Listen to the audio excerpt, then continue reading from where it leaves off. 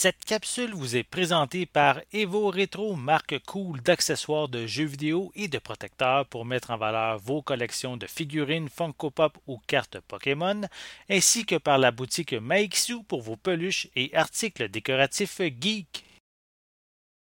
Bonjour, Gilles ici pour Ciné Techno. Je vous parle du Blu-ray de One Night in Miami. Le film de Regina King est distribué par The Criterion Collection et met en vedette Kingsley Ben-Adir, Eli Goree, Aldis Hodge et Leslie Odom Jr., sorti en magasin le 7 décembre 2021. Dans les années 60, après un match décisif, le boxeur Cassius Clay retrouve trois amis, Malcolm X, Sam Cooke et Jim Brown, dans une chambre d'hôtel afin de célébrer sa victoire. Ces quatre Afro-Américains célèbres vont rapidement discuter de l'état de leur culture en plein bouleversement et confronter leurs opinions souvent divergentes sur la façon de faire avancer leur mouvement en Amérique. One Night in Miami est une sorte de rêverie assumée. Cette rencontre entre quatre personnages mythiques de l'histoire américaine a effectivement eu lieu, mais tout ce que nous savons réellement, s'arrête là. Le reste a été imaginé par Kemp Powers pour une pièce de théâtre écrite et jouée pour la première fois en 2013.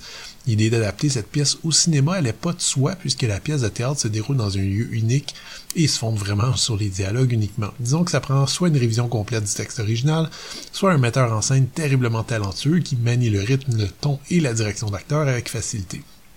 Je pense qu'un réalisateur chevronné, comme Sidney Lumet par exemple, il peut y arriver sans problème, mais quand on sait que le film One Night in Miami a été salué presque unanimement comme une réussite complète et qu'il a été réalisé par une réalisatrice qui signe ici son premier long métrage, on commence à avoir une meilleure idée de l'exploit. Bon, je triche peut-être un peu, Regina King n'est pas non plus une jeune débutante. C'est une actrice qui a une belle carrière, autant au cinéma qu'à la télévision. Elle a d'ailleurs réalisé plusieurs épisodes de différentes séries télévisées.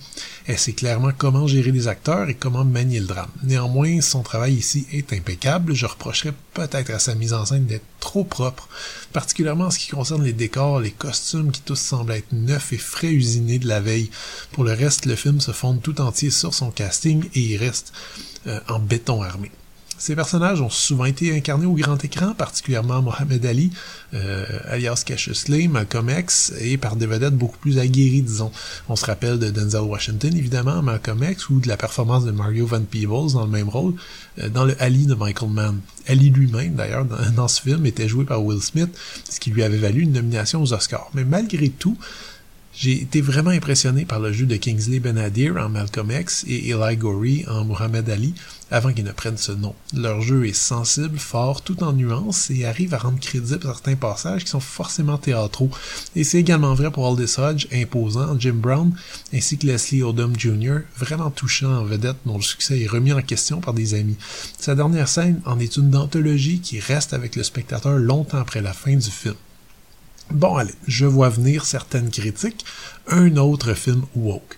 Un autre film qui victimise les Afro-Américains ou qui les sacralise ou qui blâme tous les problèmes du monde sur la majorité blanche. On vit à une drôle d'époque où on n'a jamais eu autant de façons de communiquer où paradoxalement on choisit chacun de camper sur nos positions. Bien honnêtement, je sais pas à quel point un tel film fera changer d'idée quelqu'un qui est allergique à tout progrès social, mais je peux dire une chose, One Night in Miami ne parle pas de blanc. C'est un film conçu par des Afro-Américains qui parlent d'Afro-Américains à une période charnière de leur histoire. Les propos du film, cependant, sont universels et même si la nature du mouvement dont il est question demeure très ancrée évidemment dans une culture afro-américaine, reste que la façon dont les personnages discutent entre eux, remettent constamment en question leur méthode, leur façon de vivre leur vie et tentent de trouver la meilleure façon de conjuguer carrière et valeurs personnelles. Mais tout ça risque quand même de toucher beaucoup de spectateurs. De plus, l'histoire avec un grand H demeure un acteur secondaire. Ici, Regina King est clairement beaucoup plus intéressée par l'analyse de ces personnages plus grands que nature lors d'une courte nuit, chacun à un carrefour fatidique de leur vie, chacun placé en position de vulnérabilité assez complète. C'est donc un film qui arrive avec une facilité parfois déconcertante à présenter les humains qui se cachent derrière quatre icônes. Ce Blu-ray Criterion est présenté en 2.39 panoramique, dans une image qui est vraiment impeccable. Les images très chaleureuses sont constamment nettes et précises. La piste audio est offerte en anglais DTS HD 5.1 avec sous-titres optionnels.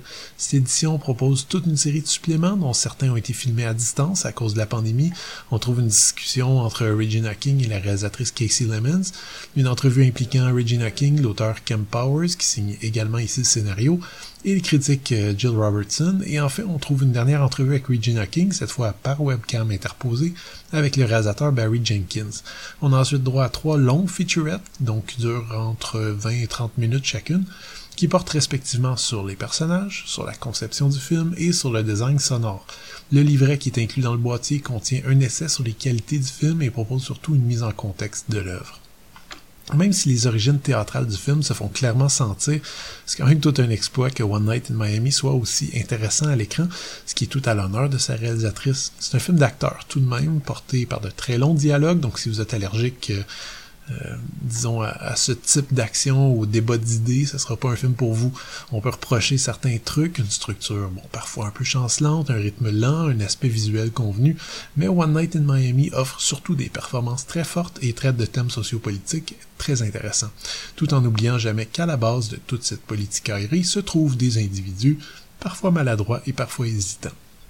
L'édition Criterion du film est, comme à l'habitude, techniquement sublime et offre plusieurs suppléments qui permettent de vraiment mieux apprécier le travail fait par sa réalisatrice. C'était Gilles, merci, bon visionnement.